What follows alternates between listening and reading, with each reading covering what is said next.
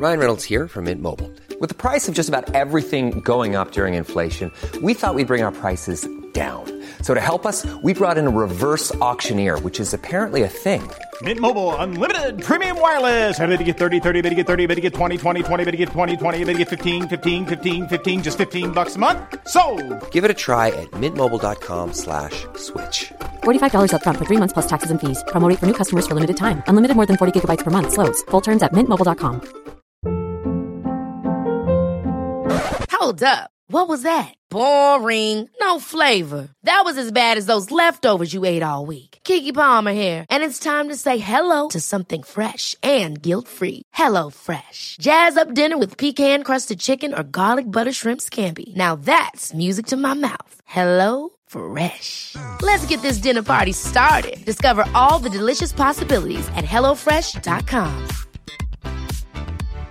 Hey, Dave. Yeah, Randy. Since we founded Bombas, we've always said our socks, underwear, and T-shirts are super soft. Any new ideas? Maybe sublimely soft. Or disgustingly cozy. Wait, what? I got it. Bombas. Absurdly comfortable essentials for yourself and for those facing homelessness. Because one purchased equals one donated. Wow, did we just write an ad? Yes. Bombas. Big comfort for everyone. Go to bombas.com/ACAST and use code ACAST for 20% off your first purchase. Welcome to HIV, Hope and Charity, a podcast series brought to you by TVPS, a charity that's been supporting people affected by HIV since 1985. I'm Sarah. And I'm Jess, and we work for TVPS. And our aim is to get as many people as possible HIV educated. If you like the podcast, please rate, subscribe, and leave us a review wherever you listen to your podcasts. Oh, hello, welcome to HIV, Hope and Charity. Welcome to... Oh, my dog's welcoming you to World AIDS Day. Don't know if you can see this. Brilliant. Welcome to World AIDS Day, Sarah, from myself and Jimbo. He's very enthusiastic, isn't he? Isn't he? He's like, I've waited all year for this day. Here we go. Red ribbons ahoy. Has he got a red ribbon? Oh, there is. Yeah, there's a picture. I put a picture on our ribbon wall. Oh. Because I felt that he would like to wear one. We've got one of Gracie, haven't we? Yeah. I mean, she's not enthusiastically wearing her ribbon, is she? Laid it on top of her. She's not a fan of a ribbon, funny enough. No, I just think she's not very enthusiastic. I feel her sighs and her eye rolling at whatever you make her do, to be honest. And I like it. I like her attitude. Okay, right. So this week, it's a big one because we are doing a 3-part trilogy for World AIDS Day. One, not two, but 3. 3 special episodes. And they're all going out today, aren't they? All of them. They are all going out today. So I'm kind of following the theme of, well, Lord of the Rings, Toy Story, Back to the Future. Aren't there 4 Toy Stories? What? Did you miss they one? Were 3. Oh, right. Discount Toy Story then. 50 Shades of Grey. 50 Shades of Grey. That was a trilogy. Was it? Do you know what lost me after the first one? Well. See, you're an enthusiastic fan, though. No. Look at you. I read the first book. There was only one film, to be fair, but there were 3 books. I only read the first book. I did buy the other 2, but if I'm honest, I didn't read the whole thing because, I just flicked to the pages that we were all interested in. You just what? Like, what are we saying here? Also, I need to correct you again. They did make 3 films of 50 Shades of Grey. Did they? I swear they did. Oh, I'm going to have to fact check so much of this. Excellent. Okay, so you've ruined the introduction. Sarah just living in the past. Nah, they didn't do that. There's only 3 Toy Story films. Like, well, this Christmas, Sarah, there's another one for you to enjoy. There's one that came out much later, isn't there? Yeah. I have seen it. I didn't think it was as good, if I'm honest. Yes, when Andy's grown up. No, you can't include that in the trilogy. No, it's too late. I'll let them know. I'll let Pixar know. Yes, if you could. That's the circles I think we now move in. Obviously not fully researched, but I'm not a film buff. I'm a historian. An HIV historian. This is the day for you. Self-professed HIV historian. Oh, so our trilogy, it's to celebrate World AIDS Day. As I said, it's on the 1st of December, which is today. We're going to start by looking at the people that discovered HIV. Then we're going to look at the man that was cured of HIV. And we'll finish by looking at the origin of the red ribbon. So Jessica, strap yourself in. That's a bit 50 Shades of Grey. Come on. Well, it is, yeah. Strapping in, Yes. strapping on. I don't know if they had strap-ons in 50 Shades of Grey. I don't know. But I didn't pay that much attention. You were too busy flicking the pages, as you were saying earlier. So sorry, that's such a cheap joke. Completely ruining our trilogy. Focused. Right, this is going to be quite a journey. And we're going to start with the two people that discovered HIV. Now, to cover ourselves, I mean, there were probably other people involved because they worked for a scientific institute. But the two names that stand out are Françoise Barré-Senoussi and Luc Montagnier. Now, as always, probably completely butchered the pronunciation.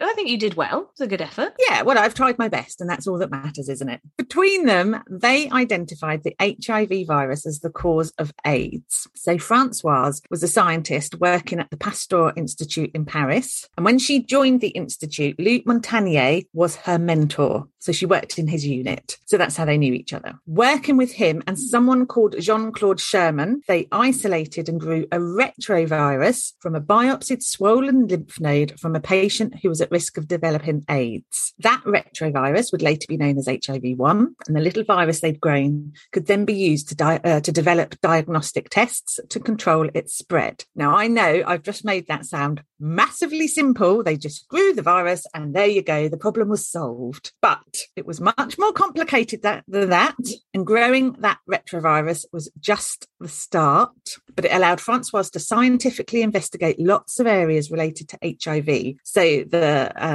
host immune defences in controlling HIV, understanding mother-to-baby transmission, and also why some people, albeit a very small minority, are elite suppressors or controllers. So they are people whose immune system have the ability to limit HIV replication without antiretroviral drugs. And that's why our podcast is more focused on her. Now, it's sciencey. Oh, and I can see your face with the big eyes. It's very science heavy, this one. It is science heavy, but it's interesting as well. Going to have to pay really close attention. Well, you are, yes. Got my science glasses on. You have. They do look like, but they're not actually lab. No, no, but is that what they look like? They're proper, like, reading glasses. Oh, I thought I was just wearing a prop.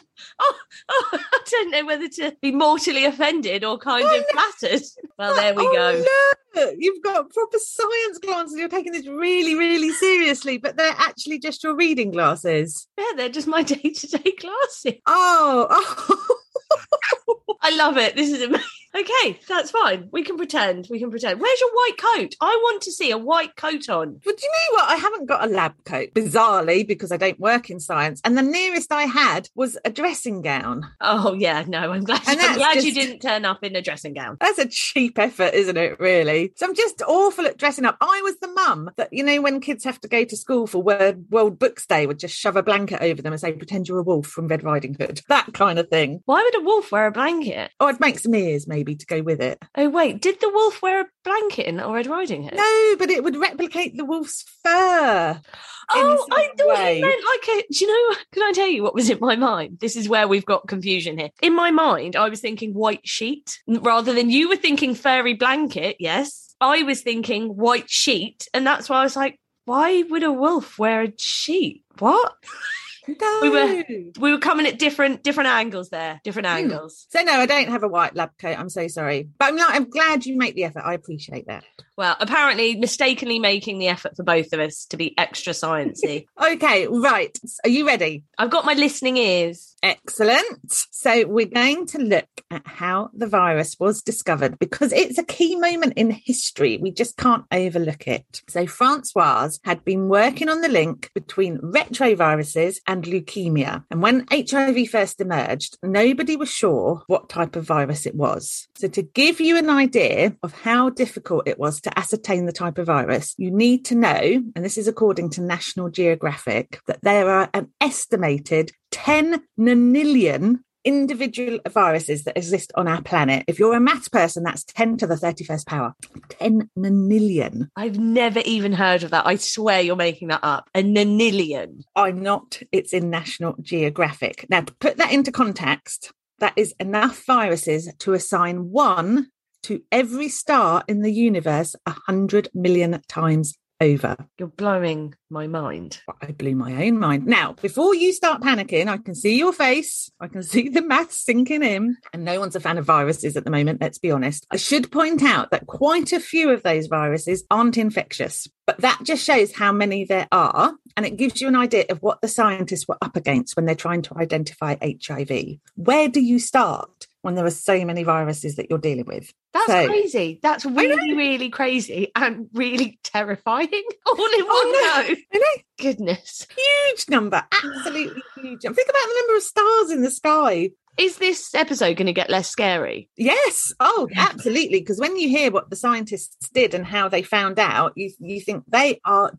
geniuses, absolute geniuses. Okay, then please proceed and unscare me. Okay, the early 80s, scientists in America and in France, they're trying to establish just what they're dealing with. So they weren't even sure at the very start that they were dealing with a virus. So a group of physicians in France helped put the French scientists on the right track. So they came to the Pasteur Institute to ask if the new disease was caused by a retrovirus. So the physicians, GPs I think we call them, were providing frontline care to those with HIV and AIDS, and they'd noticed some indicators as to what they might be dealing with. Francois and Luc and their colleagues concluded from their research that this new illness was possibly a new retrovirus. So there are only 6 retroviruses now, and most of those are linked to HIV. But back then, there was only one, and it was linked to leukemia. And that's what Francois was working on. So now we're going to get very sciencey, but again, it's going to help understand. We're going more science. Well, what's the way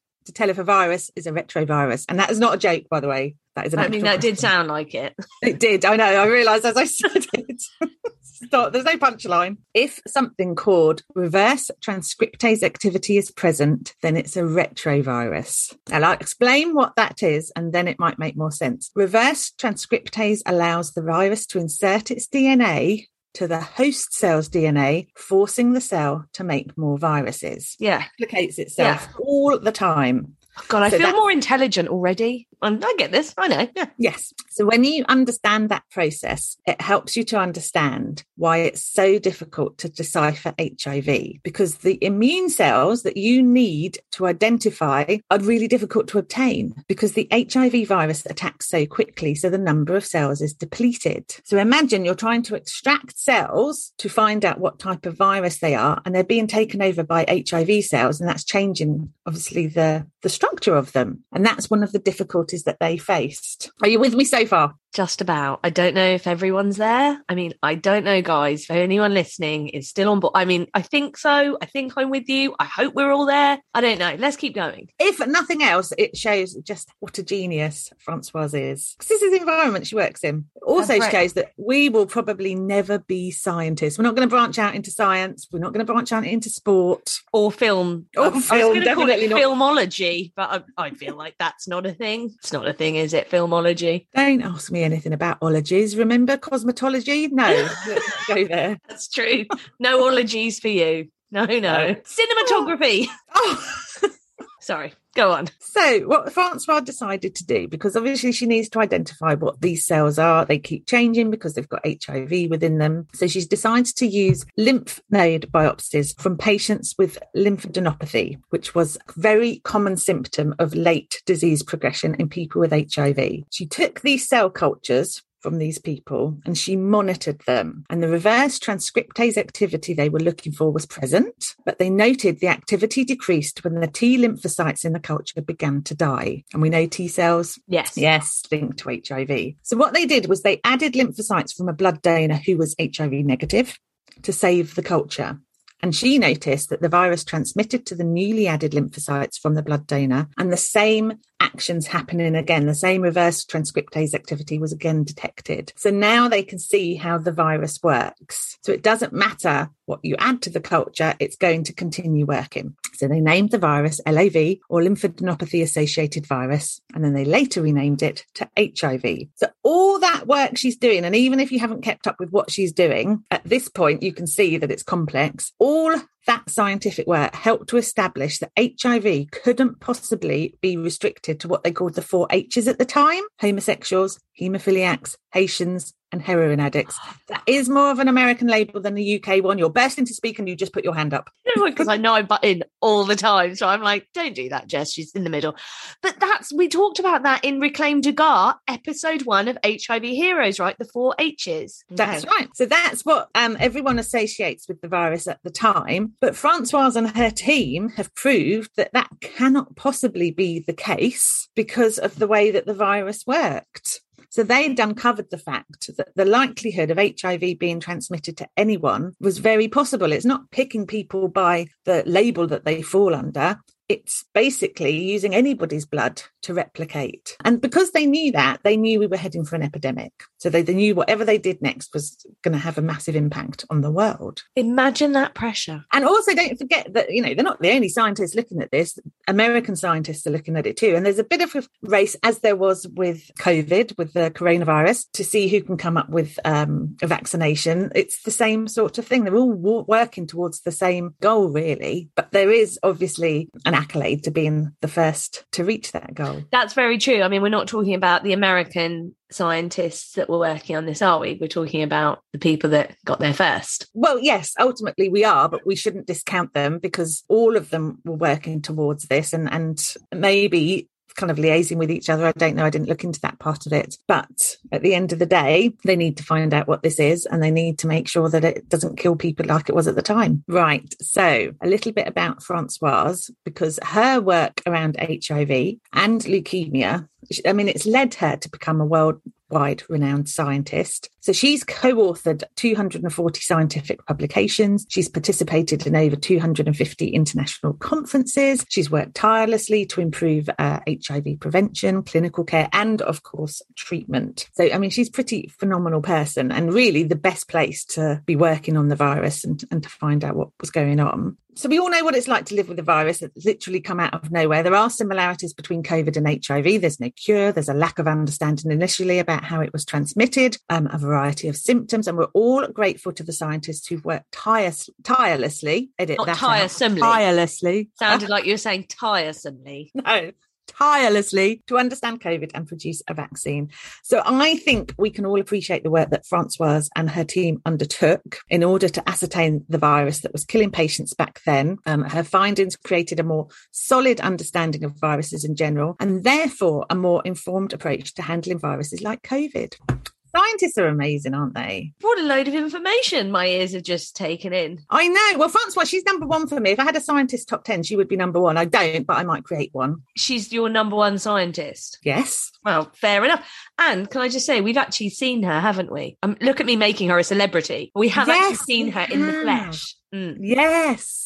So a couple of years ago, we went to the International AIDS Conference. We're lucky enough to go in Amsterdam. And it was absolutely fantastic, wasn't it? It's just so many amazing organisations there and speakers. And it's actually opened by Prince Harry and Elton John. Charlize Theron was there. Prince Harry was, yes. Elton John, yes. Lots of people. It was amazing. And they did this really wonderful event called the Positive Flame. And they had all sorts of different people from the community of HIV. Francoise was one of the people carrying one of the torches, one of the flames. It was really lovely. And I took a really zoomed in picture of her face because I was really impressed that she was there. So I will share that. You'll see how far I am away from her, trying to make it look like I'm close. Like you're standing next to her. Well, it's quite a fuzzy picture. You can see there's a heavy zoom going on there. But, it was pretty amazing to be, like you're saying, in the presence of someone who, and I know there's tons and tons of people that worked on this, but to be in the presence of the person, in theory, that is accredited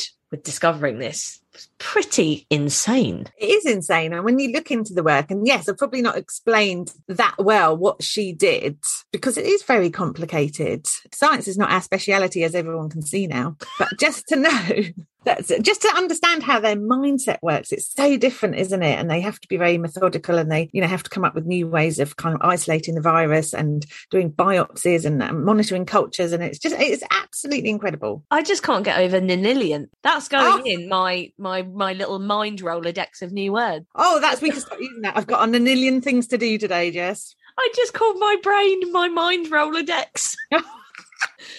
I'm not into science, Sarah. It's not for me. I don't think you should continue wearing those glasses. It's changed you. Oh, man.